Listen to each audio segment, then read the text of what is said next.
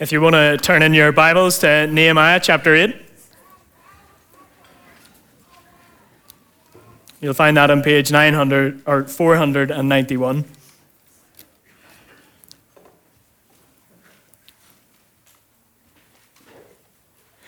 Nehemiah chapter 8, and we're reading from verse 5. This is God's word, and so we can trust it completely. Ezra opened the book. All the people could see him because he was standing above them. And as he opened it, the people all stood up. Ezra praised the Lord, the great God, and all the people lifted their hands and responded, Amen, Amen. Then they bowed down and worshipped the Lord with their faces to the ground. The Levites, Jeshua, Bani, Sherebiah, Jamin, Akkub, Shabbathai, Hodiah, Maaseiah, Kelita, Azariah, Josabad, Hanan, and Peliah, instructed the people in the law while the people were standing there. They read from the book of the law, making it clear and giving the meaning so that the people understood what was being read. Then Nehemiah the governor, Ezra the priest and the teacher of the law, and the Levites who were instructing the people said to them all, This day is holy to the Lord your God. Do not mourn or weep. For all the people had been weeping as they listened to the words of the law. Nehemiah said, Go and enjoy choice food and sweet drinks, and send some to those who have nothing prepared. This day is holy to our Lord. Do not grieve, for the joy of the Lord is your strength. The Levites calmed all the people, saying, Be still, for this is a holy day. Do not grieve. Then all the people went away to eat and drink, to send portions of food, and to celebrate with great joy, because they now understood the words that had been made known to them. Amen. If you have your Bible, I encourage you to open at the passage Ryan was reading earlier from Nehemiah chapter 8. And as we turn to that passage, let's pause. And again, we will pray, asking that the Lord might speak to us. Let's pray. Our Father, as we come to your word, we pray that your word might speak to us, that the word, there might be truth that comes alive, that speaks to our hearts and our experience today. Lord, we are people in need of your grace. So come by your Spirit and bring your word and bring it home to each of us. And we pray in Jesus' name. Amen. As we come on a Harvest Sunday, we're very aware of that maybe years past it might have meant a lot more, to be honest, because we're closer to the agricultural-based society than perhaps we are now. And one of the failures of modern society when we're not so close to that is that we begin not to be as thankful for the small aspects of life, those daily provision. And so it's good to have still a special Sunday when we do remind ourselves of this. We remind ourselves of how God is the one who provides daily for us. And without the Lord's grace and that his daily faithfulness, we would be, of course, much the worse. So even though it can be a little bit of nostalgia for some of us today, and just thinking about that, it is good to remind ourselves of the Lord's goodness. Maybe as well as having your finger in the passage which is in front of you, could I get you maybe to turn to Psalm 126 as well, just over a little bit. I'm not sure your page numbering will be exactly the same as mine, but mine's page 552. And as we read just this very short psalm, there's an appreciation of the sense of wonder and goodness of how God has provided and those amazing things that God does for his people. Psalm 126. When the Lord restored the fortunes of Zion, we were like those who dreamed. Our mouths were filled with laughter, our tongues with songs of joy. Then it was said among the nations, the Lord has done great things for them. The Lord has done great things for us, and we are filled with joy. Restore our fortunes, Lord, like streams in the Negev. Those who sow with tears will reap with songs of joy. Those who go out weeping, carrying seed to sow, will return with songs of joy, carrying sheaves with them. And even as we've read those few simple verses, surely there's a sense of wonder and astonishment at how God has provided for his people. And there's something I think that does resonate within each of us, just as we would think about that. And despite all the references in the Bible, both Bible passages we have been looking and reading from today, there is that sense of joy. And I wonder, as I really get into this now, what our sense of joy, maybe even use the word happiness, is in life, because I think more so we find that life is a little bit chaotic. If you're familiar with Peanuts cartoons, Snoopy or Charlie Brown, whichever way you wish to call them, there's one there. And the bottom line of that is that Lucy is offering psychiatric help, which Charlie Brown is just coming along, and she starts talking to him, and she compares life to a deck chair. Charlie Brown's a little bit unsure about that and says, what exactly do you mean? When she says, well, some people's attitude to life is that they face their deck chair facing backwards, and so they're looking back at life. Some people may have their deck chair facing forward, and so that they're anticipating what is still to come. And Charlie Brown just sighs at the end of that, and he says, I can't even get my deck chair unfolded. And perhaps that can be a little bit of our experience as well, because as we identify with and we know that life is chaotic, we experience these the word that can only come at times is it's like there's an explosion, there's a bomb that has simply just landed on our laps, and we are taken for six, and we don't know which way to turn. And so happiness can be very hard to find. Joy can be very hard to find. I was just maybe thinking of a number of things in our experience from day to day which take away any joy that we might have. Some of those things are just, and there's just a few of them. If we think about what worry is, worry might be described as our experience about things that may or may not actually happen. It's not what people said. I have worried about a lot of things in life, but the majority of them never happened. And yet that doesn't stop us worrying about this, and it's slow, and it's eating away at us all the time. And stress is a little bit different, even though we may think it's pretty similar, but it's an intense strain over something about which you have no control whatsoever.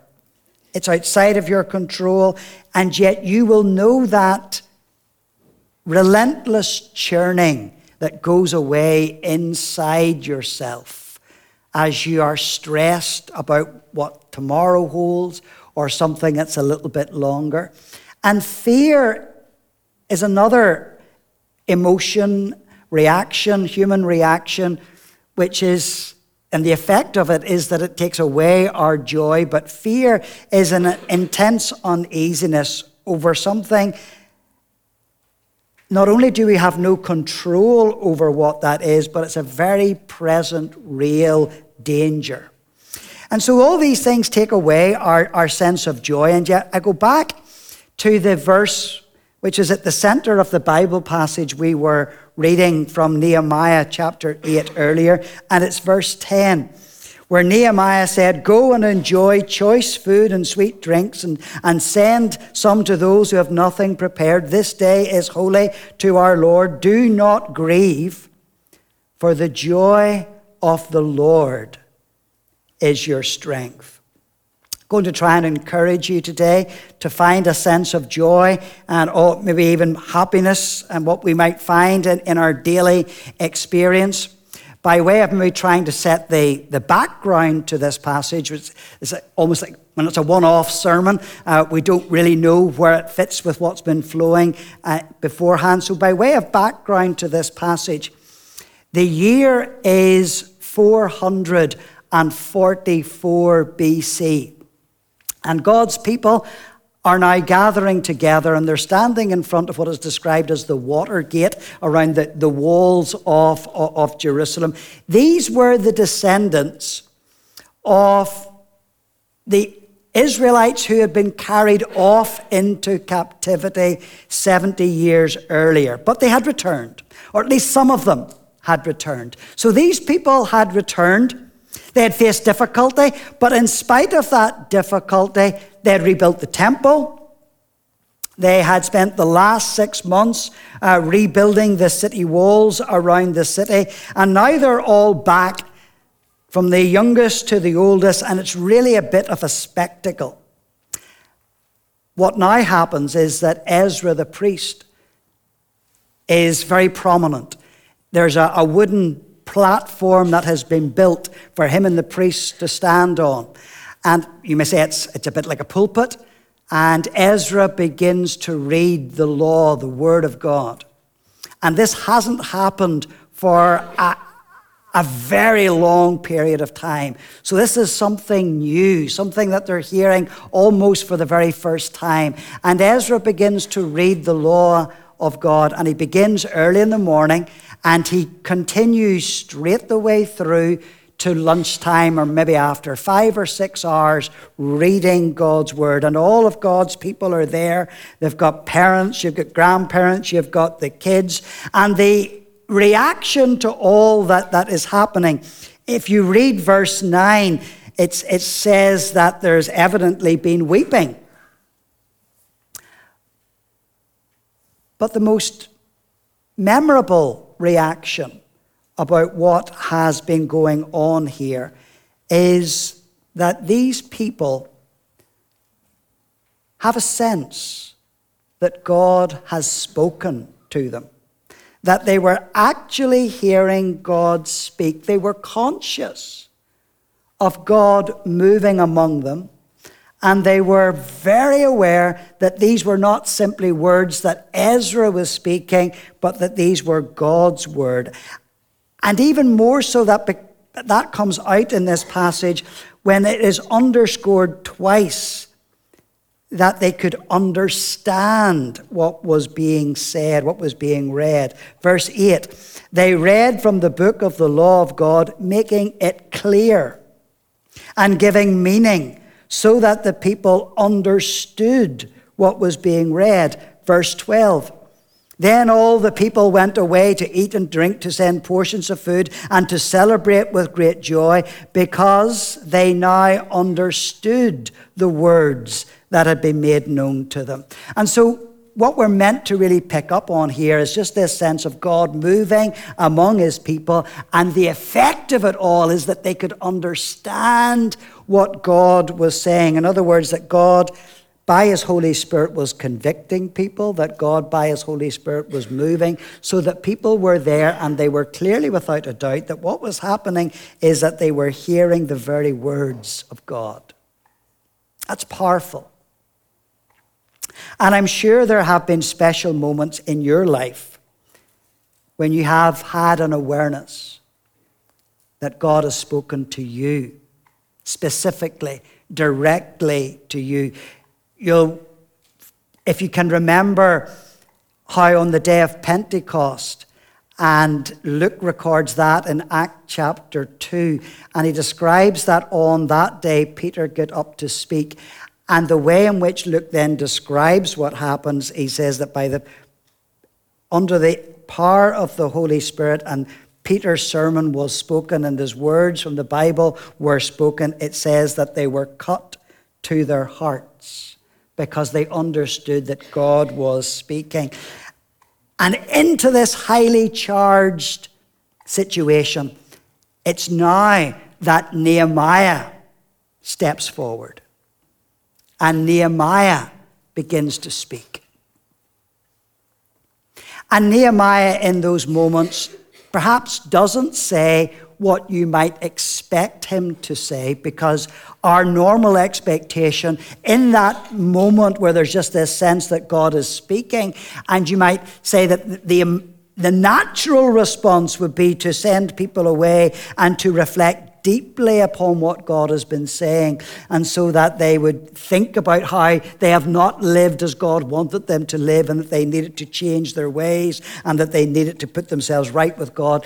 Well, that's going to happen. That's going to happen in Nehemiah chapter 9. But the first thing that Nehemiah actually says is verse 10, where he says, "Go and enjoy choice food and sweet drinks, and send some to those who have nothing prepared. This day is holy to the Lord, so don't grieve, for the joy of the Lord is your strength." Now, I'm going to try and make sense of this passage, and as I do so, I am thinking about the people who were immediately standing in front of Nehemiah on that day. So for us to understand what's going on, we need to think about them. We need to think about their experiences. But I'm also then thinking about me, and I'm thinking about you, and how this passage might apply to us and our situation. And as I bring maybe those two things together in the context of this passage, what I'm reminded of was the cause of the joy that these people experienced. What was it that they understood in those moments that they were able to experience this deep joy? And there's a number of things, I think, that I can see here that they understood, and that perhaps if we understood, it would help our experience and our development of joy in our own lives. And maybe the first thing of all of that is that joy comes from knowing that we are loved by God. If we had a grasp of the fact that we really are loved by God, then of course the outworking of that is that we will have a deeper experience of joy. Think about these people who were gathered in front of this water gate in Jerusalem.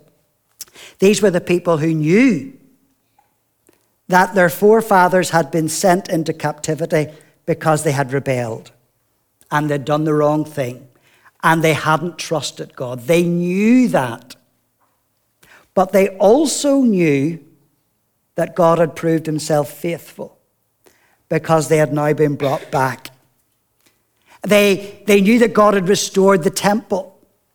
They knew that despite their failures and their failings, that God still loved them and he still proved himself reliable and faithful. And all around them were the tokens of God's faithfulness, because here they were. They could see what God had been doing for each of them. They could see how God provided for them, how they hadn't been left, that all the promises that God had made to them, God had kept. They could see the evidences of that, and that as they now gave themselves to God and his word, they knew that they were loved, and that joy then comes from knowing that they are loved by God, because God hadn't forsaken them. God hadn't given them up. God hadn't broken his promises to them. Despite their wickedness and despite their sin, they knew that God loved them because they were back and they were together.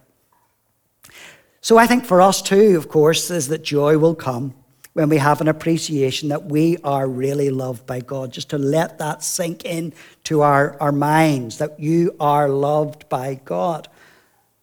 And maybe developing that just a little bit more is that I think these people, as well as just knowing that they are simply loved by God in that sense, but they also have an assurance, a deep assurance, that they have this relationship with God, and that having this relationship with God, that truly there is nothing better.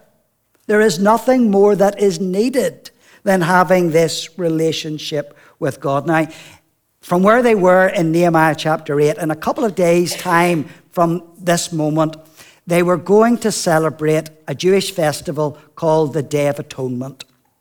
And if you know very little about that, it was indeed a spectacle. It was a spectacle that it was visible. It was something that you could even smell. It was in some ways quite horrific at times as well, because hundreds, if not thousands, of animals would have been ritually killed. They would have had their throats cut and the blood would flow. That's why I'm saying it was like there's a horrific sense of this, but it was certainly very visible what was going to happen. And on the Day of Atonement, then the high priest would take some of that blood and he would spread it over the atonement seat. And again, it was a very visible spectacle, reminding the people of what was happening, that there was the possibility that their sins would be forgiven, and it was only possible because of the shed blood of a sacrificial animal. And so they were very aware of that their sins would be forgiven because something died, something's blood had been shed. And so of all these biblical terms that we may or may not be familiar with, but things like propitiation and substitution and satisfaction, but ultimately it's reminding us it is through the shed blood that forgiveness is possible. Or we remind ourselves that of that other biblical picture, that though our sins be as deep crimson red, they shall be as white as snow. And knowing that and being assured of that, because ultimately it's pointing us to Jesus. And what Jesus has done for us is that we know that we are in a relationship with God, where we can be in this relationship with God. And it is the assurance of that relationship through Jesus with God that gives us joy, because we remind ourselves whatever we have done, whatever dark spots you may feel are over your life, that in Christ your sins will be as white as snow. And joy comes from an appreciation of that, because you have the assurance that your sins are atoned for. They are forgiven, because when we have Christ, we have everything. And even though other things may be taken away from us, when we have Christ, we have no need for anything more. And that's the experience. Ever heard of the name Richard Wurmbrand, who was the leader of the church in the communist era? In the middle of all that persecution, many times in his life he would have been in prison. And in his book, I think it's called Tortured for Christ, he writes this: "It was strictly forbidden to preach to the other prisoners. And it was understood that whoever was caught doing this received a severe beating. But a number of us decided to pay the price for the privilege of preaching. So we accepted the communist terms. It was a deal. We preached and they beat us. We were happy preaching. They were happy beating us. So everyone was happy." Now, I'm not sure how you might react in those moments, but you understand where he's coming from, because he genuinely knows that when he's got Christ and when he's got Jesus, that no matter what else he loses, he has everything he needs. But if your joy today is in material things, if your joy is in what's in your bank account, if your joy is in your splendid house, if your joy is in the car that you drive, what happens if those things are taken away from you? The Bible reminds us that moth and rust corrupt and thieves break in and steal. But if we go back to Richard Wurmbrand, if we have Jesus, we have everything that we need. So joy comes from knowing that we're loved, but also from the deep assurance of having this relationship with God. But I think joy also comes from knowing that the best is still yet to be. Think again of these people standing in front of Nehemiah on this day. and try and put yourself into their shoes, as it were, and what they must have been thinking about, surely, as they were reminding themselves of what was going on and where they had come to this point. And as I read this passage, what I am left with is this sense, is that they had a new appreciation of God's purposes in their lives. Not simply that there was a random, vague sense of purpose, but they actually understood what God was doing. Because as they listened to the law of God being read, and as they looked around at each other, and as they looked into the faces of one another, and as they reminded of how they had been brought to this place, they knew that as they were standing together and as they looked at one another, that we are the people of God. And that God is doing something among us because he has brought us back and he hasn't given up on us. And God has his purposes to fulfill because God had ordered their steps. God had brought them to this place. And as Paul writes in Romans chapter 8, that all things work together for the good of those who love him. And thinking of those people who were standing there, do you think there were widows standing there? People who had been engulfed by grief? Well, of course there would have been.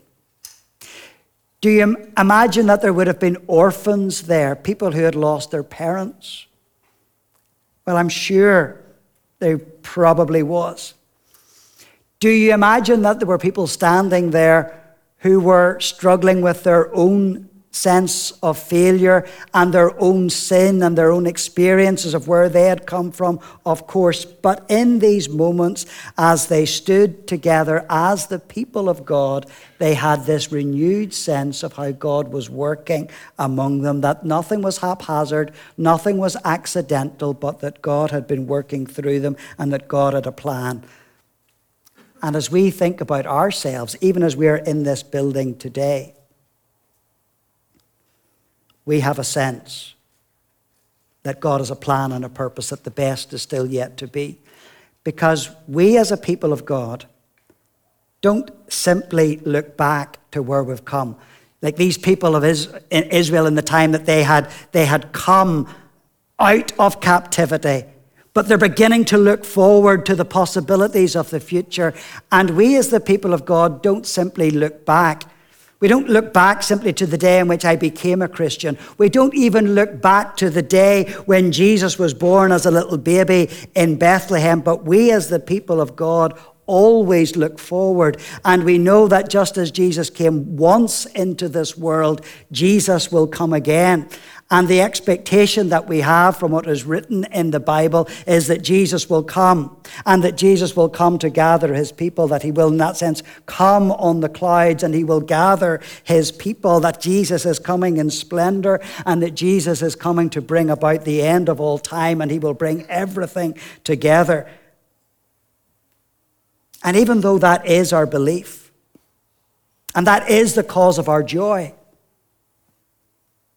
it's still hard to keep going, isn't it? When you think of what you came through last week, what caused your joy to dissipate, what caused it to leak.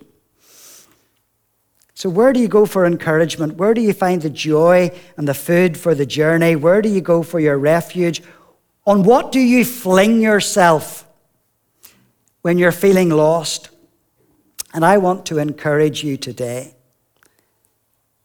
to fling yourself upon Jesus, to experience the joy of this salvation, this deep sense of God's presence with you, that you know that God has spoken and that God is with you and that God has promised never to leave you, never to forsake you, that God is with you. And particularly on this day, if you've come to this point and you've never really made that step of faith and commitment, and you can see something in other people's lives in here that cries out to you that there is something about Jesus and what he offers them, and that you can see that it's lacking in your own life and you want to experience this. If you haven't come to that point, speak to me. I would love to be able to tell you more about what Jesus can do.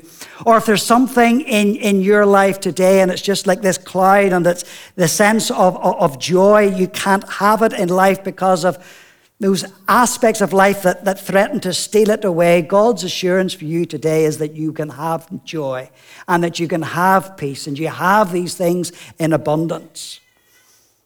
And maybe if you want to come for prayer at the end of our service, there'll be people again who will pray for you, that you will know the assurance of God's peace and blessing in your life.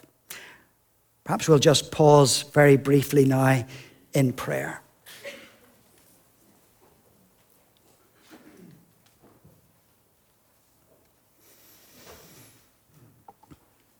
Father, we thank you for the truth of your word